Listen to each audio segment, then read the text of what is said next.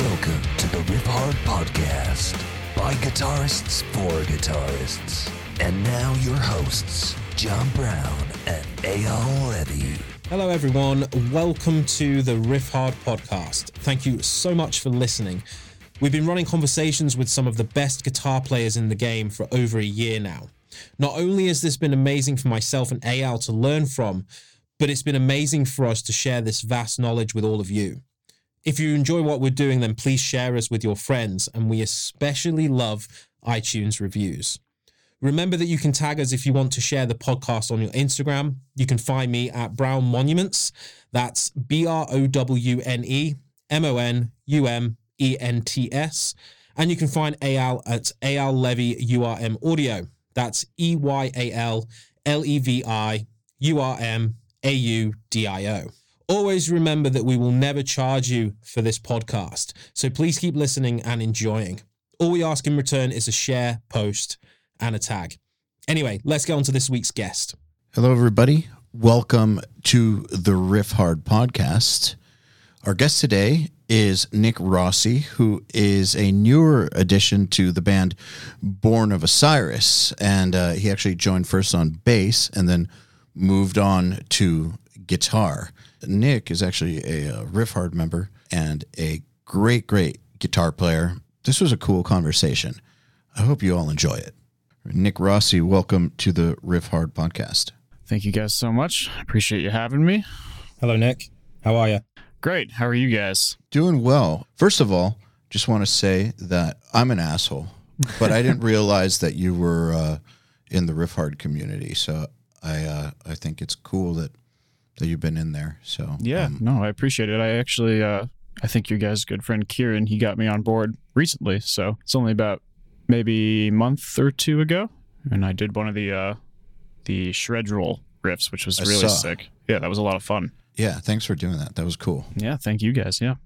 So speaking of that, as you know, and as you know, that we like to talk about, you got to have a fucking solid picking hand, you know, to survive in music, but especially in metal. I'm just wondering if there's anything specific that you do to be able to hang with your band and just hang with the genre. Yeah, definitely. I mean, I feel like, you know, like you said, the right hand is so crucial, especially in this genre. And I feel like, Brown, you can relate. Like, you know, I think sometimes, like, I've seen the down picking thing is like, you know, I started playing metal, I don't know, when I was 13 or 14. So, and you kind of just like latch on to how crucial that is right off the bat and start building up the muscle memory and sort of taking it from the get-go. And I think, like, for a while I was like, oh man, like I almost saw the down picking as like a curse. I was like, oh, I'm just so caught up in down picking. But then I sort of flipped the mindset and started being like, what do you mean by curse? Just because, like, I would find myself like trying to, you know, work on other techniques and everything, and having played metal for so long and working on that right hand, I would find myself like, you know, working on more fluid solo kind of things or things that are less riffy. I would find myself falling into this down picking kind of pattern. I'd be like, oh, I'm feeling like I'm struggling a little bit with, you know, maybe more alternate picking or more legatos kind of stuff.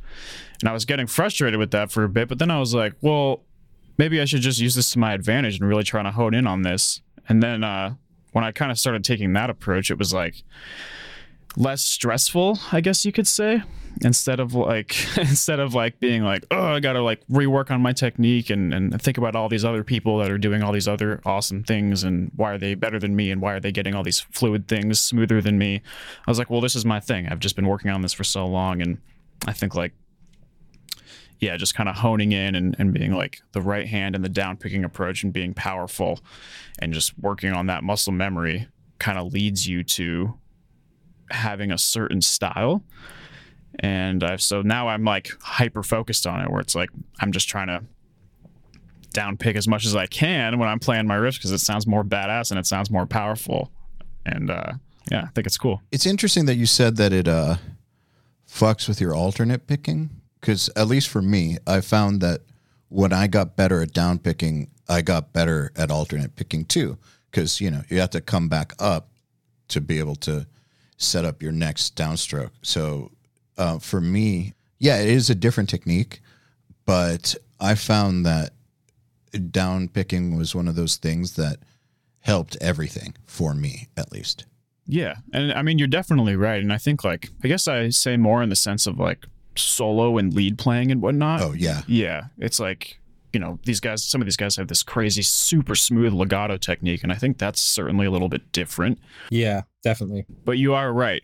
Because you need that alternate pick. I mean, there's some things that aren't going to happen down picking. And when you want to gallop and all that, of course you need the alternate. So I don't know. I think it's more of a mindset shift for me. Just being what are my strengths and playing to those and always growing and evolving rather than thinking about where I'm lacking. And then, kind of balancing that because there's so many good players out there. It's how do you navigate through the stream, That's an interesting philosophical question right there is, do you focus on your strengths or focus on your weaknesses?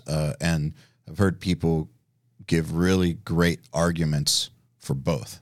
Right. And of course you want to work on the weaknesses. I think about this a lot where it's now we're in the modern age and we have social media and you can see every person playing. And I think that's why I love what you guys do so much with the community and everything, because it brings people together and it brings back fun and excitement to guitar. And instead of this competitive nature, it's more whoa, that guy's doing something awesome. I didn't consider that, maybe I can take something away from what he's doing, or more of just a community, hey, we're all just having fun playing music mindset rather than let's grind each other to a nub and try to race each other to the death sort of thing. Yeah, the thing that I noticed with the internet, in the first decade or so of video becoming the thing and the way that we discover guitar players is, and I noticed this on the URM side too, shit became a battlefield out there. And I mean, before that, because I was a teenager in the 90s and I remember that stuff. It's not like shit was cool then between people. People were still assholes to each other then. Right. It's not like people were cool before the internet. They were fucking dicks always.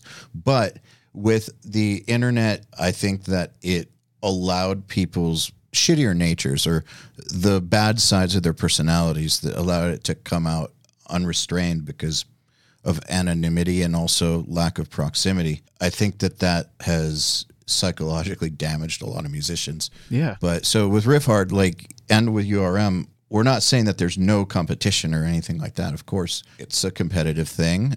You want to get better, and obviously your biggest competition is yourself. But I feel like there's a way to do it to where, like you said, it's fun and it's not about decimating everybody else or tearing them down. You can get awesome and still make friends and have fun and help each other out. And, the people that are going to get great are going to get great anyways, and everyone's going to notice anyways. Comparing to another guitar player is such a toxic mentality overall because everyone's different. We're never going to write the exact same music, any one of us. It's always going to have our stamp on it. And just because one person's good at legato doesn't mean that you couldn't get good at legato as well. It will just be different and it will never be the same. And you will always compare yourself to that guitar player regardless of how good you get. Right. So I think that focusing on strengths is a really good way to sort of get over that feeling of, saying, oh, Guthrie Govan's better than everyone on the earth. Right. But there's no point comparing to something like that. I agree with you. I definitely think you should focus on your strengths, as a person too. Yeah. In business, just with how we run stuff, the thing that makes things work is letting everyone in the company do what they're best at and not getting in the way of that. But with guitar, I did notice that even if I wasn't necessarily comparing myself to other people, there was a time period where I had a real hard time playing to a metronome. I identified that and fixed it. That's an example of focusing on a weakness and really bettering myself as a result. Because you can't play in time, you're kind of fucked. Yeah, absolutely. So I think there's a fine line. There are some weaknesses that I think you should focus on if you objectively need to work on something. But at the end of the day, it's your strengths that are going to make the difference. Yeah, I agree. I think it's just so important to exactly what you said, have that healthy competition and build each other up and everything. But yeah, it's about building each other up instead of tearing the other guy down. And I think one guy that excels at one technique can share that with the other, and then everyone just learns from each other, and that crosses over to everything. It's like if we all just communicate a little more and open up and use the internet for the good that it can provide, then I think everyone just ends up better off and happier in a better place. So I just think it's human nature to not want to do that, though. I know. It's horrible. That's why with like the groups, we have to enforce rules and have moderators and all that, because if you don't do that shit, man, people just get savage. Like, it's brutal out there, man. the thing that's interesting about it, though, is it's not that some people are total assholes and other people are really nice when it comes to this kind of stuff. Because I have noticed that people that are in the URM Riff Hard community that are real cool in there, outside of there, like on YouTube or in other groups where there are no rules, they act like monsters. Mm-hmm. So yeah, I think that you can get people to be cool, but you have to set up some expectations. Yeah, definitely. And even just like, because you don't see anyone on the internet. It's just words and stuff. So it's easier to, put your mean guy face on when there's no face to see, I guess. So. And also it's to do with how people interpret text as well. Right. Yeah. It's like, you don't know what someone's saying. Like, how are they saying it? I don't know. I can't hear you. You can't pick up on the language of it, like the actual, like whether they're screaming it or whether they're just saying it in the nicest voice ever. I know. But they could be really offensive and you wouldn't even know, or maybe you take it as offensive and it's not meant to be. It's just that the order of the words somehow managed to trigger you. I know. It's crazy. It's wild, man. But yeah, having a sense of community is really important, especially in music. It's like people forget that sometimes, I think. And I've always just been a huge advocate for that, just trying to build up other players and learn from them. I don't want to lose sight of that. It's very important to me. So, well, I think with metal specifically, that's kind of built into the metal culture already. I'm not sure that exists in lots of other genres. Like, I think maybe it does in some electronic genres. Mm-hmm. I'm not so sure that there are these types of communities necessarily. There's something about metal that lends itself to a community somehow. It always has. I think probably because it started as music for outcasts. Yeah, I know everyone kind of bands together because they're being, exactly kind of pushed out on the edge. And so they all come together. But I fully agree. There is something about metal that just has this powerful camaraderie around it. What do you think it is? Maybe it's because of the extremities of it, I guess. For the average person, maybe they find it to be, it's like this barrier you have to break through, I think. It's like, if you don't get it, then, the average person is just like, I can't understand what they're saying, all the classic things that people who don't listen to metal say about metal. But then you get into it and it's like this whole new world. And I think when there's that appreciation for it, it kind of like just brings this cohesive bond together. I mean, what do you guys think? My first experience understanding how the rest of the world understood it was in high school or something, like in some class where the teacher was trying to be cool and have everybody, like one day a week, someone would get to play some music that they like while we studied or something. And, when it came my turn, like I put on Pantera or Slayer or something like that, and people's reactions were so extreme. Like they started screaming and made me turn it off within 15 seconds. Like, people freaked the fuck out. Right. It was kind of shocking that they reacted so harshly to it. Like, they couldn't handle it. And I'm not so sure that it's that bad now. I don't know. Mm-hmm. Not in high school. And I'm like so in this culture that it's just normal. But seeing and experiencing how people who don't get it react was kind of amazing, actually. I know. It's like, because like you said, we're so in it, so you don't see it that often because everyone you're around is also a fan. So you get that outside perspective. You're like, whoa, I've been in this for so long, I kind of forgot how the outside person may react to this kind of music. Which is not well. Yeah, they usually. But the thing is, I've always tried to remain like open and be like, okay, I understand why you might not like it, but I always try to, follow that up with just try to take a little deeper listen, because there may be more than meets the eye as far as that person is seeing. And there always is, because it's such an amazing genre with so much talent and cool stuff in there. So, you know what I think it is in part, like aside from the fact that a lot of people can't handle screaming vocals or the superficial things, I think a lot of people don't like that kind of energy. Like they don't want to feel that kind of intensity coming out of music. Like it stresses them the fuck out. It just, they don't want to feel that. And in lots of ways, they'll be that way about certain kinds of movies too. Yeah. There's certain kinds of movies that are just too intense for people.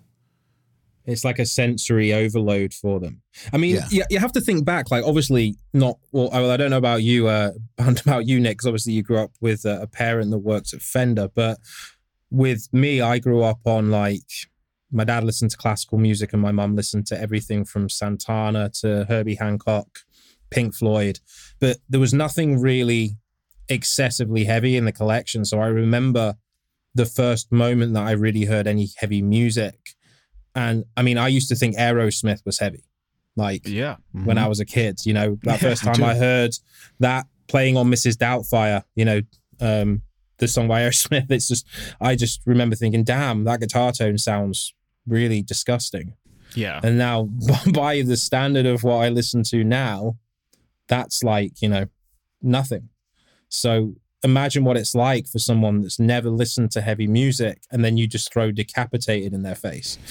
I know, right? From 0 to 10, I know. Well, it's funny you say that too, because actually my grandparents grew up and they met and married through Juilliard, and they were classical pianists. And then my mother played piano as well. And then my dad was, the one playing in bands and everything. So I felt that pull kind of coming. I was younger and I was doing piano and the more kind of academic version of music, you could say. Then all of a sudden you hear Back in Black and you're like, oh, what's that?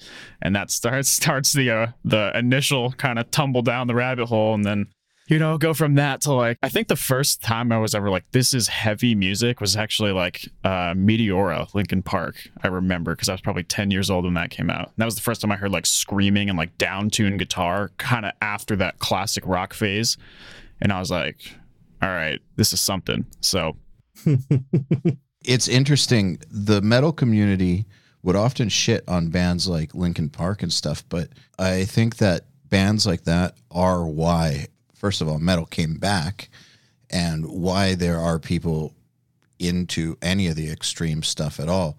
Like very few people start off with the extreme stuff, and if they do, what the hell is wrong with them? How'd you get there, man? Hold on. Yes. Yeah. Something's got to be wired wrong to start with Emperor or something. Right. Like that seems like a very natural progression, like a band like Linkin Park, then you just go from there. Or I know Slipknot was it for a lot of people. Yep. Yeah. Earlier, like 10 years before that, it would be a band like Guns N' Roses, which then led to Metallica, which then led to Pantera, or Slayer, which then led to Morbid Angel. Right. And then you're in. Yeah, I know. Yeah, that's what I'm saying. It's like you got to have that Led Zeppelin start to get you all the way to Lamb of God and then beyond, It's like, that's how and then it's good because I end up loving, I still obviously love all that music. It's part of my youth and, part of my fond memories of learning your basic chords and learning guitar. But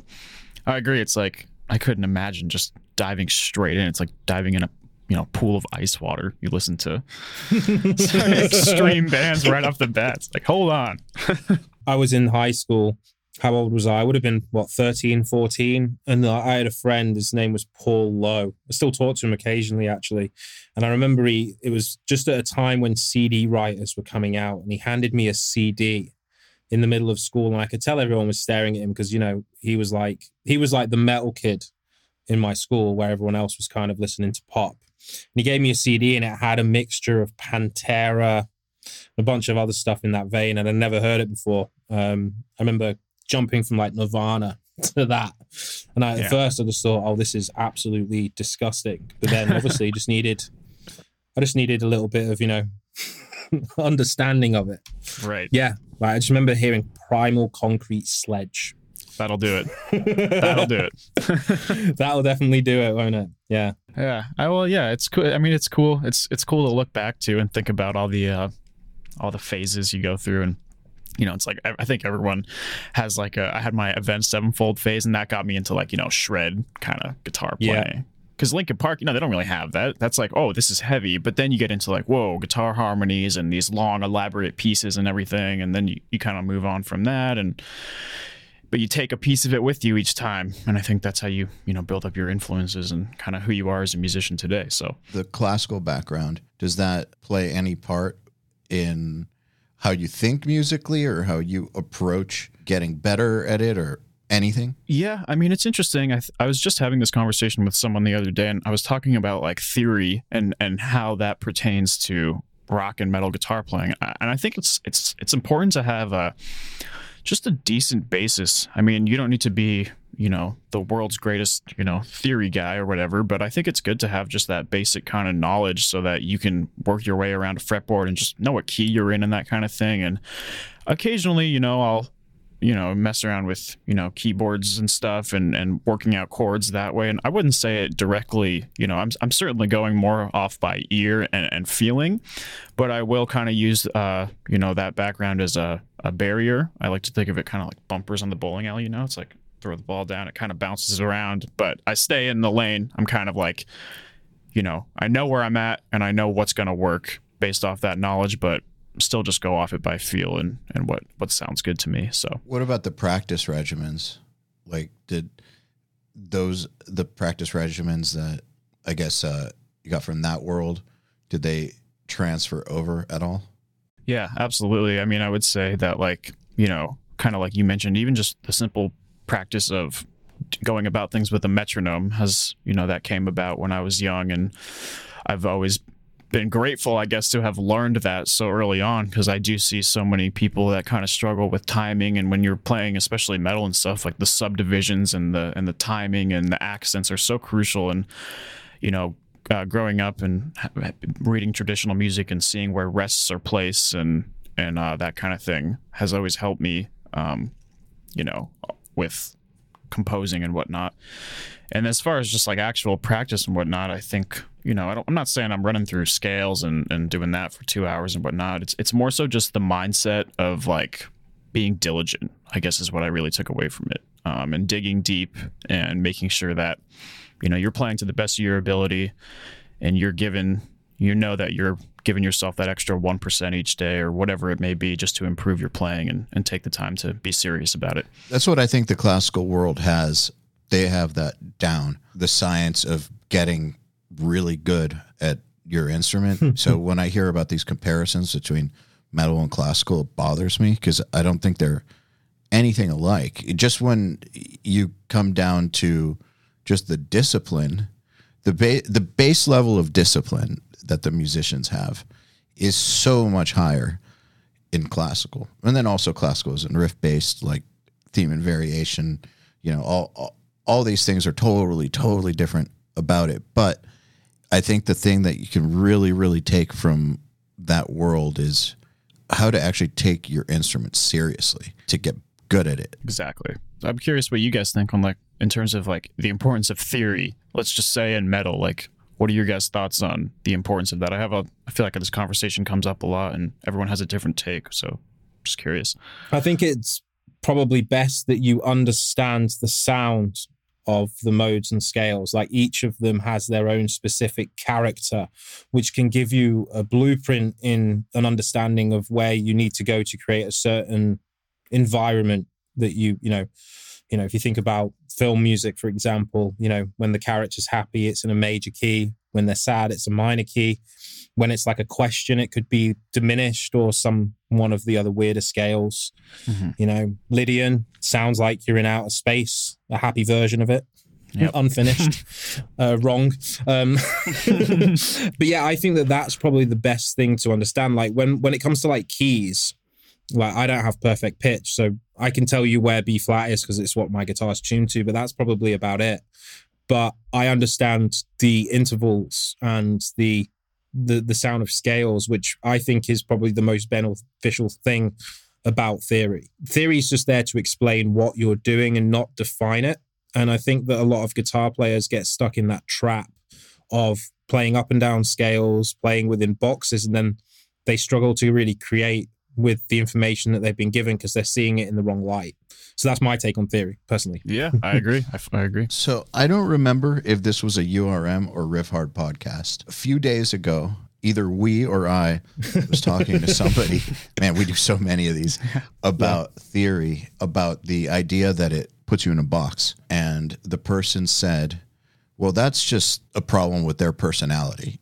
That's not a problem with theory. Yeah, that was ours. And I totally agree with that, because there has never been a single time where getting better or understanding more ever hurt me as a musician. The only thing that ever hurt me when I was trying to write something was not feeling good, or pursuing a shitty idea, or, just a bad day or whatever. But I can't ever think of a time where expanding my knowledge of how music works was ever detrimental.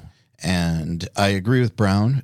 Really, the most important thing is how you hear things. But all these guitar players who we've had on and that we know, who say they don't know any theory, but they're fucking amazing, they do know it. They just don't know it with the same terminology that we do, but they know what works and what doesn't. Their ears are just, they have Olympic athlete ears. Right. But that, at the end of the day, that is the most important thing. But having a language with which to describe things to yourself or to other musicians is super, super helpful. But, it never really influenced me as a writer or anything. Like, writing was always a feel thing. Like, does this feel awesome? Does it feel sick? Is it right?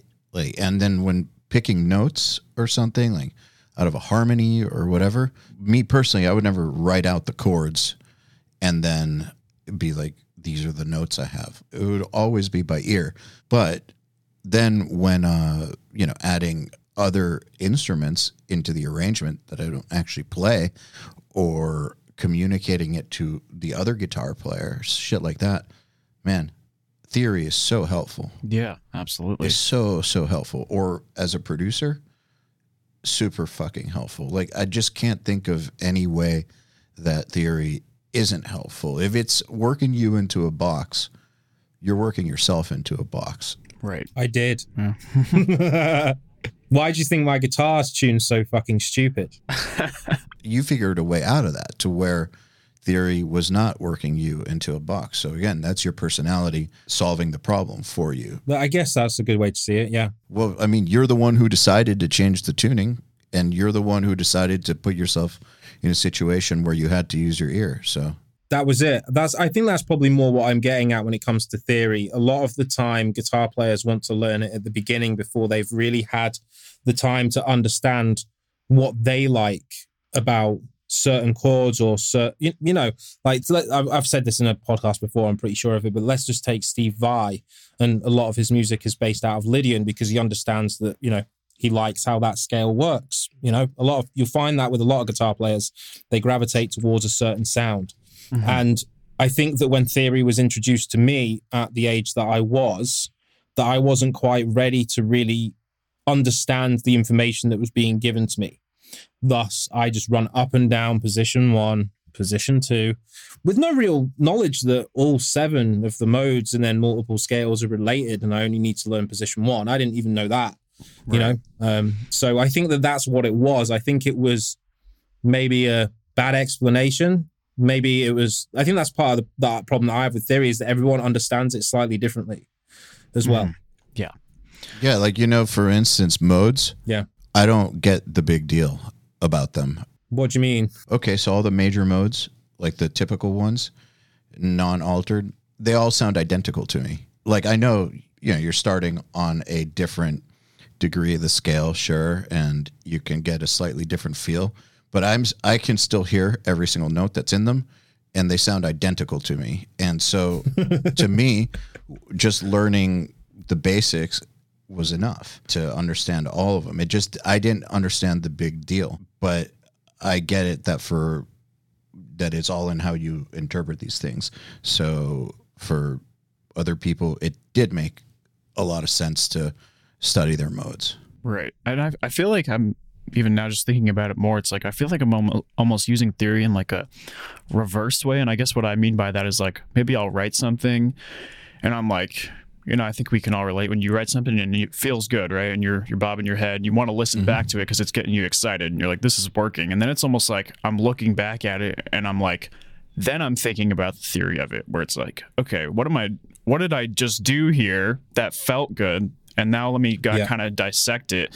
And then you almost start to like uncover patterns and everything. And you're like, oh, when I do this, I'm getting the feel I like. Or when I add in this, accidental or whatever, then I'm getting this kind of cool sound going on. And then you kind of add that into your repertoire or your arsenal. Yeah. And it's like, then when you go back, then you're empowered with that knowledge. I like to like kind of go back and forth like that. I think it's helpful. So that's how I see it completely. Like I can't tell you one fucking chord that I play. I literally can't. I can tell you what intervals are in that chord, but I can't tell you what the chord is. Right. For the most part. But I know that if I want to achieve a particular sound of a chord sequence, then I know that I could explain it to someone. I think the most popular chord sequence of 6, 7, 1 in the minor key. Like everyone can hear that right now, right? All of us. Like it's just the stereotypical metal chord sequence. It's in everything. But I think it's quite important to learn other ones. So as you say, you can add it to your repertoire like almost like a dictionary or a bunch of different phrases. You know that if you want this situation, then you can take from that and maybe change some elements about it to make it more inclined with what you want to do in that moment. Yeah, and I love that you say that about the dictionary because I think about that a lot where it's like, chords and these little pieces, it's kind of like you are looking at a dictionary and then, well, what do we do with the words in a dictionary? Well, we got to form a sentence and that's how we speak our truth and that's how we speak what we want to say. And it's like, I've always kind of approached riff writing like that, to be honest. It's like, you can play the same note so many different ways. You can play it and let it ring out. You can have it be short and staccato. You can have it kind of be that burpy type of thing. And it's like, well, I'm just playing the same note, but now I have 4 options. And then instead of trying to be so crazy and go, add in 10 million notes, maybe you only need 4 or 5 and a couple different octaves with a couple different right hand techniques. And you got yourself something maybe more memorable that still feels fun and exciting. It's a really cool way to look at it. That resonates with me. Just curious about something that this conversation made me think of. Something that a lot of musicians say that I just fundamentally disagree with. Like, I don't like it. But so many people say it is, you got to know the rules to break the rules. I fucking hate it when people say that because what the hell rules are they even talking about in the first place? Yeah, find me the rule book, yeah. Yeah, there's no rules. So, like, the way that we're describing theory is it's just a way to understand things better, communicate things better. It's a tool to use. But this idea of there being some rule book and then you're like a rebel who can break those rules doesn't make sense to me, like, at all. I'm just wondering how you feel about that. I feel like we're already breaking the rules with just playing metal in general. It's so wild and out Fair there, enough. It's like, so but I agree. It's like, I've never really thought about it that way either. I just think that like, there's more than meets the eye in like simplicity type of thing and just getting creative in like a different type of way. I just feel like there's a lot of people that are like, they see guitar and they're like, I gotta be crazy. I gotta be fast. And I'm like, I just want to write something that's memorable and has an awesome groove and that someone can latch onto. And I think that's just the most important thing. It's like, if what I have to say is 3 or 4 notes, great, I'm good. I'm not going to leave it at that. I just want it to sound awesome. I'm not concerned that it doesn't have 27 notes. You know what I mean? It's just like, I just want to speak my truth and I'm good with whatever that means. Those 4 or 5 notes that you're talking about, it always brings me back to Hans Zimmer. The first time I saw Interstellar in the cinema and No Time for Caution, the bit where he's spinning the spaceship and the music at that point, it's only a couple of notes, Yep. But I mean, for me, it just made me fucking almost burst out crying when I heard it because it was explained that situation so perfectly. more so than shredding 10,000 notes in a second, going as fast as possible. So I just want to say how much that resonates with me when it comes to writing. I totally agree. Yeah, it's important. And I mean, even to go off on another tangent, just movie music in general, I find to be so inspiring for riff writing and coming up with ideas and stuff. It's so cool because, like, I don't know, I grew up listening to like soundtracks and all that kind of thing. And I find that, like, because it's not so traditional where it's like intro, verse, chorus, vocals type of thing, like it lends itself to being, you know, we have themes and motifs as opposed to those other more traditional things. And I just find some of the chord movements and stuff to be so awesome and actually translate really well into metal when you put it through distorted guitar and some, you know. But it's not quite so out there like orchestral music where nothing repeats. Right. And it's just like some amorphous mass that lasts for 45 minutes where Yeah. I mean, I have a ton of respect for orchestral music. Like, I actually think that there's a huge crossover between soundtrack stuff and metal, not with traditional orchestral. It depends really. Like if you think about symphonies and the preludes often give you the main themes of the symphony, right? Right. So it's not really too far away when it's and then they something never like play it again. So maybe it is kind of like death metal where it's just like riff, riff, riff, riff, riff, riff, riff, riff, riff. Maybe play the first riff at the end of the song, you're done. Yeah. There is actually structure. I remember learning this when I was in high school, and there is structure to a lot of, you know, that orchestral music, but it's not. No, I know. I'm fucking around. There's I know, like a ton of structure. ABAC or whatever, you know? Well, it's like, I don't know if you guys know Ludwig van Göransson or Ludwig Göransson, maybe.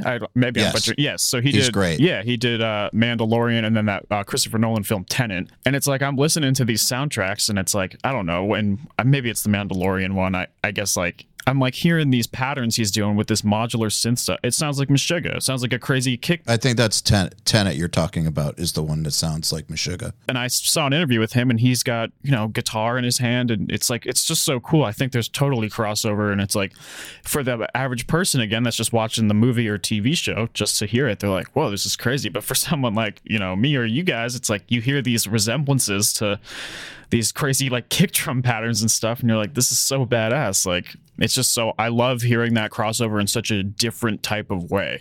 Yeah. There's also some of the things that happen in soundtrack music. The way they move chords around is totally not by the book, like with, you know, just moving minor chords around, for instance, because it sounds cool, but doesn't, you know, you would fail a theory test if you started doing that. But then you hear a Dimmu Borgir song where they're doing that and there's an orchestra and it sounds like Star Wars. Yep. I think another good example of that actually is the soundtrack to the original Planet of the Apes from the 50s. I don't know if you guys remember that soundtrack, but it's just chaos. I was too young. I got to go back. I'm so young too, but there's one particular scene, it's the fight scene from that particular soundtrack, and it is absolute chaos. And it's like piano with like a half an orchestra or something. And you know, by traditional standards, it would almost be like, you know, traditionalists would be looking like it's John Zorn or something, you know. But it's so well done just because instead of thinking of it in a traditional setting, they've written and composed the music based on the timbre of the instruments rather than thinking this is the traditional. And I think that's what I love about soundtrack music is the fact that it's never really seen in a traditional way. It's like, how can I describe this moment perfectly? What do I need? Right. You know that in the traditional classical world, they don't consider soundtrack music real music. Of course they don't. No, for real. Really? Why do they say that? I can just tell you my dad's view on it. He's a conductor. He always thought of it as too simplistic, like primitive in comparison. I understand. I mean, he will recognize that there's some great themes out there, recognizable themes and stuff, but he considers it more like light music, I guess. I don't agree with him, but he's not the only classical musician I've met who sees it that way. They just don't see it like the real thing or something. They see it like some diet version. Yeah. Yeah. I know. I think that happens a lot with guitar players as well. Like just as a timeline, you know, when we were all younger, we all wanted to shred, right? Oh, yeah. A little bit. Yeah. So you get like, there's a certain point after X amount of years where you either grow out of really wanting to do that and then start taking the approach of wanting to write songs as opposed to just working out what's the best guitar solo that I can do. Yet some people, go past that point and continue to do it, maybe get great at it, maybe don't. But I kind of feel like the classical world is kind of like that, where the people that also learn their classical instruments branch off, and you get the people that are doing the soundtrack music, and then you get the people that just want to be tested to every possible extreme that they can. Mm-hmm. And that's what they're listening out for. They're listening for who's going to fuck my brain to pieces, for lack of a better word. Well, you know what I mean? Well, think about it. Your typical classical musician, professional. Yeah. They can sight read in real time. They sight read everything. They play some incredibly difficult shit, like the Rite of Spring or a Mahler symphony or whatever, which is just insane to play. Yeah. And then they'll go do a session, same orchestra, for a movie soundtrack where they're playing one note for like 5 minutes or like the same theme over and over and over and over, and there's 4 notes in it. And from their perspective, it's like kindergarten. Right. Which, in my opinion, that's not the right way to look at it, because you're missing the point. But from their perspective, it's just kind of like a cog in a machine. They're not challenged at all to do that stuff. That's the problem, though, isn't it? Like, they're not listening to what the final product is trying to really portray. Right, right. Because I think that's the difference here. It's like, it's the understanding the separation between the two.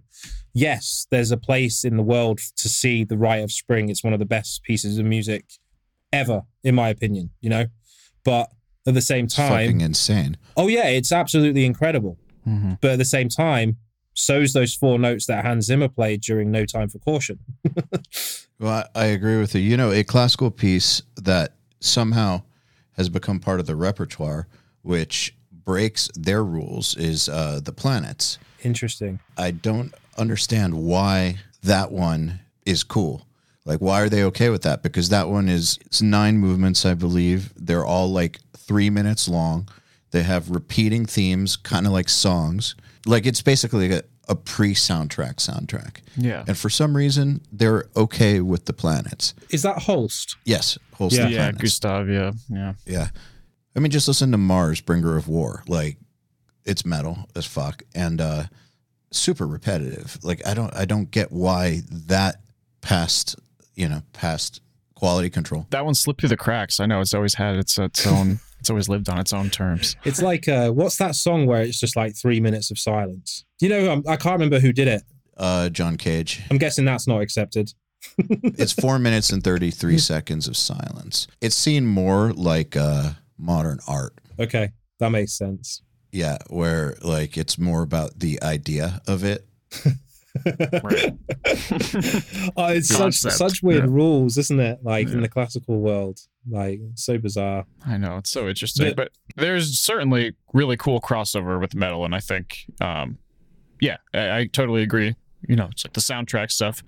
The finished product is everything. I mean, I'm just always looking for what invokes emotion in me and what's going to make the hair on the back of my neck stand up and make me feel like, wow, that's powerful. And I really just don't care necessarily what it is that makes me feel that way. Like, I'm not, it's just, if it does, it does. And if it doesn't, it doesn't, So It's a good gauge right there. yeah. Speaking of soundtracky stuff, you guys do some soundtracky stuff. It's always been a part of Boo. Yeah. Yep.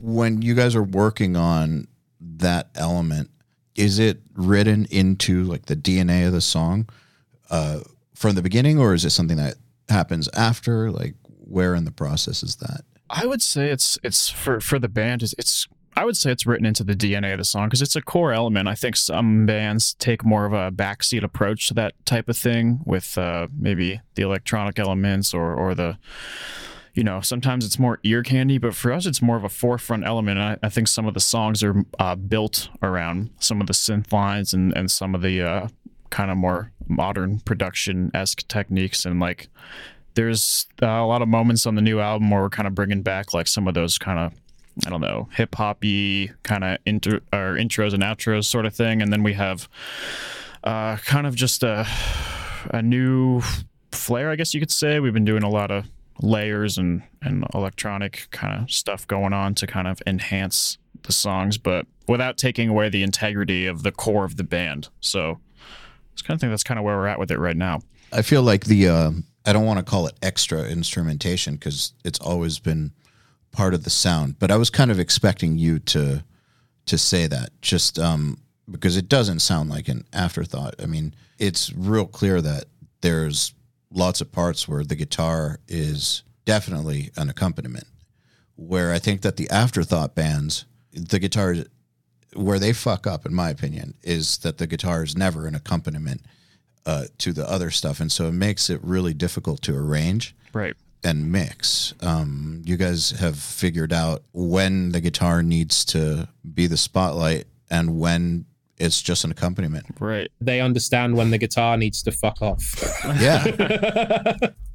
Well, it's funny for me too, because like, you know, coming into the band and like, you know, I've been a fan of the band since I was young, and you know, I think so many people feel that way. There's, you know, talk about the new rain and all that kind of thing. And it's like, for me, I was just a fan as well. And then I kind of felt like I was learning as I was growing up from like Lee and Cameron, who've written the songs for forever, and kind of like, you know, taking a page out of their book. And then it was so interesting because it's like, instead of being like, oh, I think what Boo does is cool, let me implement that into my music, I'm like, okay, well, now I'm a part of the band. So it's like, instead of being like, let me try to steer it away, it's like almost like I could take what they had showed me over the course of a decade and like put it back into the band with my own spin on it. And now we have this really kind of cool thing going on where it's like we're all contributing and we're all a part of it. And it's like, it's just a full circle kind of feeling, I guess you could say.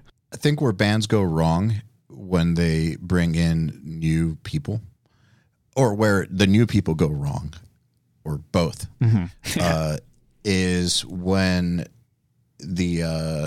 when it seems like there's no real effort for the new player to integrate properly into what's already been established, and it just kind of, it becomes more about just the way that that new player writes, and you can hear it a lot. And I feel like it's like a weird shift often. In general, I feel like that's one of the main reasons for why people are weird about new members, because it doesn't, something's off. But it's not always the case. And I think that in cases where it is successful, the new guy or girl went about it kind of the way that you're describing, of not making it about them, but making it about the band and using what the band has already established as the basis for their contributions. Yeah, and it's interesting also because I came into the band playing bass, which I've never been a bass player. I mean, you know, I always consider myself a guitar player, and the circumstances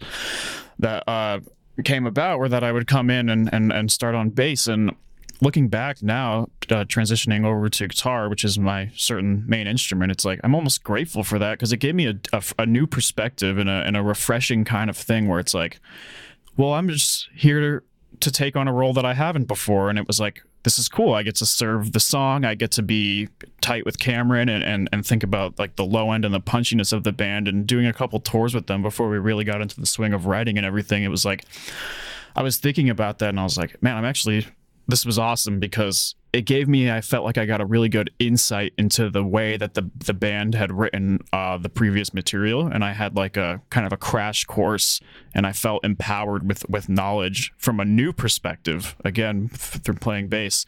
And that gave me a fresh way to go about things when it came time to really get into the swing of writing things. So I am curious about that, what you just said, how it gave you a different perspective than it would have. I mean, obviously it's a different perspective because it's a different instrument. Right. Like, so, but aside from that, like the superficial level of, yeah, it's a different instrument. What do you think it like actually helped you understand differently than if you had joined as a guitar player? Because I think like coming in as a guitar player, it would have been like immediately like the task of working out all the harmonies and that kind of thing, which is in my wheelhouse. That's something I'm familiar with. But instead I was taking more of the, okay, I haven't really played bass like this in a band before. And so how am I going to take what I do on guitar and kind of put it back into bass, as opposed to having a kind of glass half empty mindset saying, oh, this isn't my instrument and whatever, I'll just play it the way things are and whatever, I'll play guitar later. I just never wanted to go about it that way. I saw it more of as a learning thing, and because I was able to take some of my guitar playing skills and implement them into maybe spicing up some of the bass parts live and having fun with it, then I was able to kind of pull that back out and be like, oh man, what I was doing on bass there was cool. And that, because even the simple thing of like, I had less strings, it gave me more like creative, a sort of, well, I have less, but I'm approaching it like guitar. So what am I going to do to stay creative here? And just, how can I make this feel like me, even though it's not my totally normal thing, so to speak? So you could have spoken to Buddy's Veil, and then you could have had more. With a 7-string bass, you know? I'm only kidding, sorry. I just get a couple more on there. I know that was an option, but I don't know. Just, I ended up going just picking up the regular old 4-string, and it was a cool experience, man. I really enjoyed it. And now I'm so happy to come around. Yeah, it's so fun, man. It was just sick. Like even the basic level of it, just feeling that thunder. You're like, I didn't get to create that before. I just play guitar. You're like, now I understand that exciting aspect of it. So I'm gonna say it. Bass is better than guitar. I'm saying it right now. Yeah. I think that guitar players often forget just how important the bass is in a metal band. It's literally the drive, and when you're listening to a record, most of the time you're probably hearing the bass, unless it's Injustice for All. You're not hearing it there. You're not hearing it there, but yeah, I think that, like, everyone says, oh, that guitar tone's fucking sick, and it's probably like at least 50% bass. Right, yeah, because it's handling all that grit. And, Yeah. It's like the hidden weapon, I think, when it comes to metal. In mixing, too. A great guitar tone requires a sick bass tone. Like, there's no way around it. Man, anytime that I had to play bass for people's records, which was a lot, it was fun as shit. Yeah, man. Yep. It's great. It's great. It's like sick too, because like live and stuff, I'd like kind of hone in on like elements that I wouldn't really be able to on guitar. And I guess what I mean by that is like there was a couple songs where like Joe had some really cool keyboard lines and stuff, and I was like kind of would listen in to a little closer what he was doing, and I would like match him up on bass and just kind of like, guitar player, you're occupied. You got the lead part, you got the rhythm part, you're kind of doing what you do, and obviously I love that, but it was just a really fun experimental phase, like coming into a band, kind of how you were saying. If you come in as a guitar player, that people have expectations, right? They want to hear the songs that they know, they want to hear the parts played, and like bass gave me this way to kind of get in there and be creative. But since it wasn't guitar, it was kind of a little more under the radar. I felt like I was having fun without throwing it way out into left field. So did it help with your rhythm playing at all? Absolutely. Even like the physicality of just the instrument being bigger and heavier strings. I think I remember even thinking after the first tour, like coming home and playing guitar, I was like, this thing feels like a damn toothpick now. So yeah. Do you feel like you had to play harder with bass? Definitely. And I remember initially having the thought, am I going to approach this with the more traditional finger method, or am I going to approach it with a pick? And I just went with the pick because, Good. Yeah. It just makes sense, it's like, especially for the style. And I felt like I was digging in, and I felt like it really helped. If we come back to the very first thing we talked about when we first started the podcast here, it's like with the right hand strength and the muscle memory, it pushed that along even farther. And, some of those songs are intense, some of those older songs, and there's these wild, crazy rhythms, and it just put me in this like headspace of, because I wasn't really, playing. I had a previous band. I've always played metal since I was young, but I had certainly been taking a good break from it.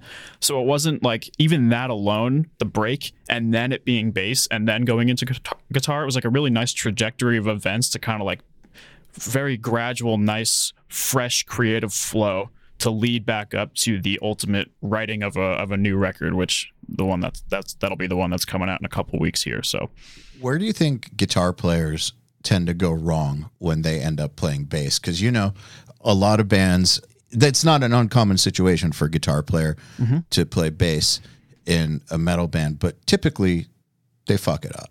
I would say I didn't ever want to sell myself short on the things I had accomplished on guitar and bringing that to the table. I think if you take it to black and white, where you're like, okay, well, I play guitar and things are a little fancier there, and for bass, it just needs to be super basic and dumb it down. I don't necessarily think that's the right way to approach it. I think it's better to like say, all right, well, I know the role that bass plays and I need to be aware of that and serve what's important here, but I can add a little extra flair and be myself and inject some of who I am as a guitar player into bass. I think that is a healthy combination and lets you have fun, and in the process kind of spices things up a bit. So I think that's a good way to look at it. And also what I was thinking was the area where they tend to fuck it up is not playing hard enough. Yeah, absolutely. You're right. I mean, you got to say, I got to go a little bit harder here because this is the beef, you know? Typically when I've recorded bands where the guitar player plays bass, they play so lightly that it just sounds like shit. Yeah. Like it literally sounds like shit. Right. I know. It's like, you need a 2mm pick and you got to dig in, man. Let's be real here. 2 mil pick. What the hell? No, I'm just kidding. That's aggressive. That's extreme. Yeah. You can get away with a 1. Okay, so let's talk about picks. How much of a difference does that make to you with tone and ability? Like what pick you're using, and do you use different picks? Like do you interchange them? Like what's your stance? I've always been very basic, kind of run of the mill, so to speak. I've just like Dunlop millimeter with the grip on them, and that's about it. And I think, I've dabbled with the jazz stuff and then the medium kind of things. I mean, I certainly think for metal, it's like if you're playing with thin, I don't know. You got to dig in. I can't really see the application there. And if someone does, then more power to them, all good. But for me, it's just like, I just think solid pick, yeah, millimeter, and dig in. And it just comes down to the player. I mean, I see these things where people do these custom fancy picks and they got these crazy, things where it's really thick at the where you hold it, and then it comes down to this point and all that. And I'm like, that's cool. I've tried it all, but I'm just like, is that the defining thing about your playing? I don't know.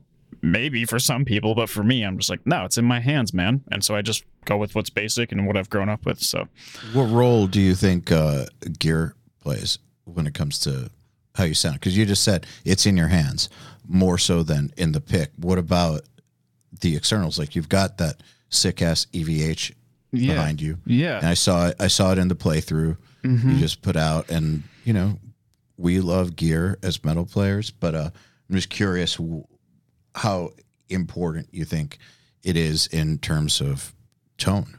I mean, I certainly think it's crucial, and I'm a total gearhead. I mean, I know, Brown, I see your amazing collection there behind you, and you got tons of awesome heads and guitars and gear and all this kind of thing, and I love that sort of thing, and I'm all about it, and I think it's certainly crucial, and I think you find what works for you, and you find there's certainly things out there that don't sound great, but it's like, I was even teaching someone a lesson the other day, and they had a little Fender Champion 20, the most standard practice amp you've ever seen, and I picked it up and I was playing through it. I was like, thing sounds pretty damn good, man. And like, yeah, it's like, I'm not going to use that on tour or whatever, but I'm like, hey, it's fine. And I think like there's the kind of collector kind of tone searching mindset, and then there's the like kind of more almost player mindset where I sort of toy between those, to be honest. I'll find where I'm at phases where I'm like tone seeking. Oh, what about this cab and this head and this modeler and these combinations? And then I'll find it.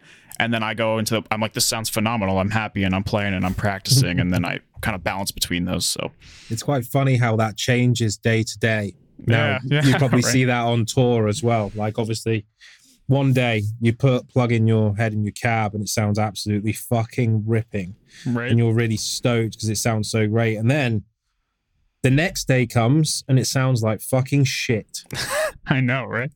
Like, you're just a different stage, a different venue. And it's like, this sounded great yesterday. Why does it sound so shit today? And I think that's part of the problem when it comes to tone searching and constantly trying to find the best one, is that your ears play such a big part on it. even if you've just got a cold or like you've got Tourades or something. Yeah, I know, right? Well, it's crazy too, because like I feel like I maybe you guys have kind of gone through a similar phase. I think a lot of guitar players, especially in this genre, did, where it's like, okay, we all grew up, we have our heads and cabs, and then the modeler thing comes around, and you're like, oh, this is so easy, it's convenient, it sounds great, and then the plug-in thing has become a lot more popular, which is awesome and super convenient for recording. But it's like, this head behind me, like I have a Axe 3 here, and I was playing that for forever, and I was running that through, the preamp section of the head and going that route. And then I switched back over to like a 4 cable type of deal where I'm just using the effects from the Fractal and I'm using the actual tone from the head. And I've been stuck on that for forever, man, because I'm just like, I feel like I'm getting the best of both worlds, where I got these incredible high quality digital effects, but I'm getting that true tube amp tone and through a cab. And I'm like almost back to that, where I'm just like, man, I'm moving air again, and this feels amazing. And that's what guitar is about. It's just so powerful. Now, I don't know that I feel like I have a lion in a cage here because I'm just in my house and I can't turn this thing up. I'm going to blow the neighborhood up, but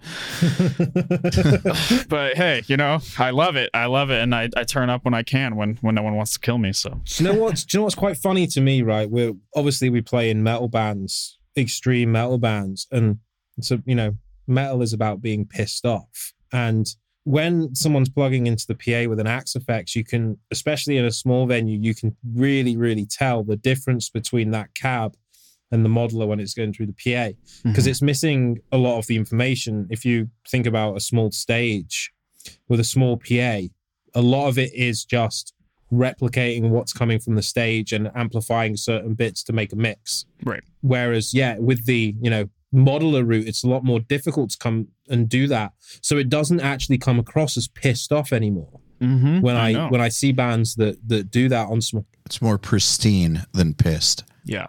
Depends on the PA. Well, I know it makes people's lives easier, and I mean, you're taking away lugging things around, and maybe the sound guy can get a cleaner mix for you and everything. But I don't know, man. I've gone through the phases, and every time I turn, like if I play through a plugin, I'll maybe, and I'm jamming, I'm not recording, I'm like a practice kind of session. Now, if I play through a plugin, I find myself stopping playing and practicing far sooner than when I'm plugged into the rig back here, because it's just inspiring. Like I feel like it speaks back to me. Interesting. So the fun element is more there with the tube amp. Didn't you find that as well, Al? Yes, absolutely. Like the good thing about a tube amp is there's only 6 controls on it, so it's really hard to fuck it up. Well, if you don't have a Bogner or something. But even on a Bogner though, you've got your channel. Maybe like there's 3 pre-EQ switches and maybe a different mode boost or something. But what I'm saying is that I can't play with the sag, the bias, going through millions of IRs to find the right cab, and then there's only so much you can do on each individual head. The sound that you get is kind of the sound that you'll have to deal with. I couldn't agree with that more, man, because it's like, I've been down that rabbit hole so much where you're looking at the parameters on some of these modelers, and I'm like, at first you're like, whoa, it was so cool, I'll try this and I'll turn this and everything, but then you're like, I haven't even been playing guitar, I've just been tinkering around with these knobs, I don't really know where I'm getting. Or on the EVH, I'm like, hey, I got my basic EQ, I got 3 channels, they all sound great, and I got my effects. It's like I almost had to tell myself at one point when I was just still in the modeler phase, I was like, just look at it like you would a regular rig, because that's what it's doing, right? It's modeling after a regular rig. It's like I have a head, a cab, and maybe a couple pedals or some rack effects. I don't know if I'm going to sit there with my regular rig and, like you said, tinker with the bias and try out all these different crazy things. It's like that can almost be more detrimental after a while than just when you're limited. It can be a beautiful thing sometimes, I guess is the simple way to put it. I think one of the big problems with the modelers is that people will spend a long time making things different but not better. Yep. Basically. Do you know what's funny about a modeler? Like, it just came to me just as Nick was talking about it there. It's kind of like an amp manufacturer is giving you all the components to an amp and say, hey, here you go. Right, yeah. And that's kind of like daunting if you think about it, isn't it? Yeah, I mean, they do model certain amps, but they give you so much control over what defines certain elements that makes that amp that amp. It's just too much choice. Like I never play around with the SAG control or the bias control, and I rarely even change the IR because I know that the moment that I fall into that trap, it's ongoing and I won't play my instrument. Right. That's what I'm saying. And I even noticed, I think I had a Axe 2 for a while, and then I got the Axe 3, and I think I noticed on there that they even created like I don't know what they call it, classic mode or something, where it's like they only give you the couple regular controls that we're kind of talking about that would come on a regular head or whatever, because I'm sure other people have shared the same, where they're like, I'm getting caught in this rabbit hole, and I'm looking at all these things, and I don't even know if I necessarily know what they mean. I'm just turning, and that's what happens, You're making it different, and is it better? I don't know. You've been in this rabbit hole for 3 hours now. Maybe it's time to play. Well, one of the things you mentioned that I think is really important to identify is the difference between a collector mindset and a player mindset. And not that there's anything wrong with being a collector. Like, if you enjoy collecting gear, cool, whatever. But I think it's important to understand that they're not the same thing. I think there's this term called action faking, where people will do things that will give them this false sense of making progress. Kind of like, in an office environment, lots of times people will see clearing their inbox, for instance, or organizing their inbox as like getting shit done, and it's kind of not. I think that collecting gear can fall into that category too. If what you want to do is get sick, get badass, you spend more of your time on tone hunting and collecting, you're kind of fooling yourself. Now, if it's a conscious thing and it's what you like doing and there's a reason you're doing it, fine, whatever. But I think it's important to be aware of the difference. Yeah, definitely. And I think it's fine. Yeah, like you said, to switch around. Like, I find myself, maybe I'll go through a phase where try this, try that, and then you find it. And like I said, this is what I've got rigged up here. I've had for, I don't know, last 3-4 months, and I have no intent to go back down that road for now. I'm just enjoying playing, and it sounds great. And it's like, because I think about it, and I'm like, okay, so I have a clean channel, I got a mid-gain channel, I got a high-gain channel. I'm covered. They all sound great. And then I got the Axe effects with a couple effects, and I switch them out here and there.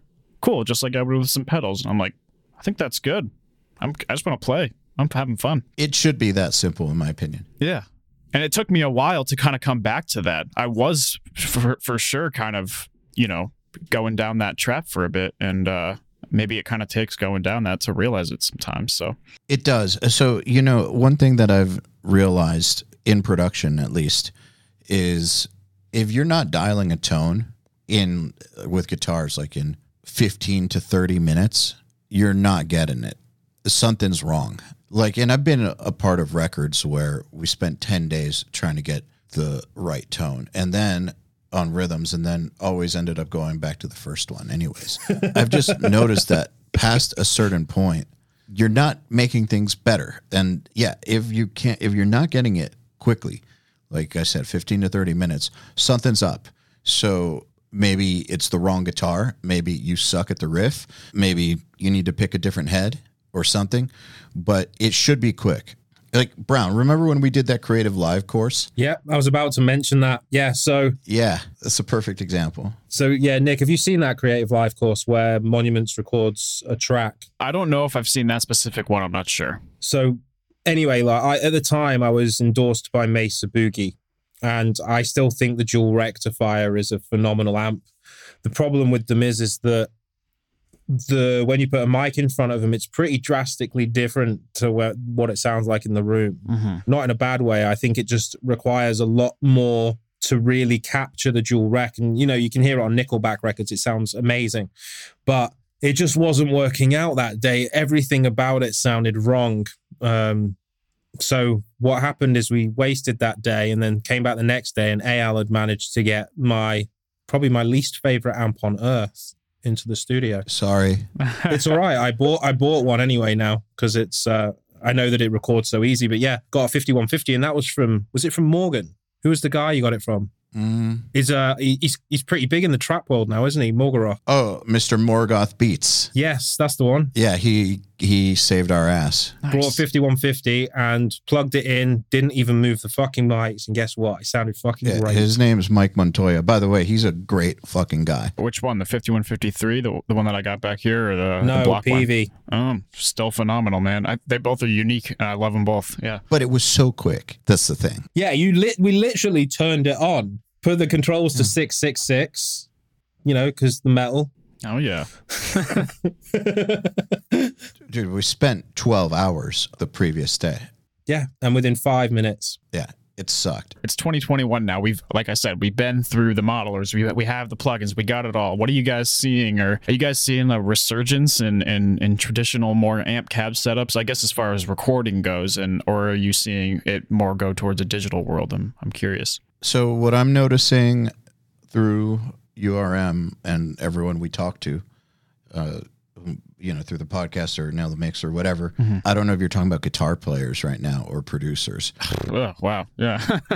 Yeah. At first, I immediately thought producers and mixers because they're as divided about it as guitar players are. I have noticed that the modeling technology has gotten so good. Like the plugins now, the amp plugins now are so badass compared to how they used to be. Right. That a lot of people who were traditionalists, it's not like they're going to sell off all their heads and get rid of their cab rooms, but they use them less. Right. Now, the thing is, I have not met a single badass metal mixer producer who says that there's no need for them anymore. Mm-hmm. It's just now they actually see the amp modelers as a legitimate option, whereas before it was not a legitimate option. Now it is. So yeah, just because of that, there will be less tube amps, but I don't think they're ever going away. I do think though that the younger generation that have grown up as bedroom musicians and producers who grew up with plugins, like that's what they know. That's the thing for them. I think it's going to be a little harder to have them transition over to tube amps. Yeah. And they're used to the convenience of a plugin that sounds sick. Yeah. So I think that a lot of players who came from the tube amp world and then went to modelers are going back to tube amps, but I don't know. Like, I don't think they're dying out or anything like that. It's kind of like vinyl, isn't it? Kind of like vinyl. Yeah, kind of in a way. But also, like, the weirdest thing for me is this has actually happened numerous times, is that we've played with a couple of bands that have never plugged into a tube amp. And this started happening, 7 years ago? Yeah, that's what I'm talking about. Like people that just grew up in this environment. That's crazy. Yeah. That's crazy. It's crazy, isn't it? I just can't even picture I can picture trying a plugin and thinking about because that's like when I think about a plugin or a modeler, I'm immediately thinking, well, how is this going to compare to the real thing, as opposed to plugging it in and just saying, this is guitar tone, so to speak. Yeah, but to them, that is the real thing because that's what they grew up with. I know that, yeah, which is so wild. That's just, I can't, it's hard for me to relate, but I see it. It's becoming more and more of a thing because, yeah, as time goes on, those are more kind of in the forefront. And okay, let's think about the young kid. He wants to get into producing and whatnot, and he's in his bedroom and his dad's gonna say, "Oh, get the $200 plugin. We need to buy a $2,000 head that you can't even turn up." It totally makes sense. It's just crazy to see the shift. Like, just think about that $2,000, like what you could physically buy with that money to start recording yourself in your room. Right. You can buy the plugin, you can buy the interface, you can buy the speakers, you can buy the drum samples, you can buy Reaper. Mm-hmm. RIP. You can evaluate Reaper. Yeah. And you can buy all of the components that you need to start creating songs. So at that point, why wouldn't you? Yeah, that's a great point. Yeah, you can make the money get you right into the pocket of now I can create. Whereas if you get the head for $2,000, you're like, well, now I need the cab, and now I can't turn it up, and now I still need all the other gear.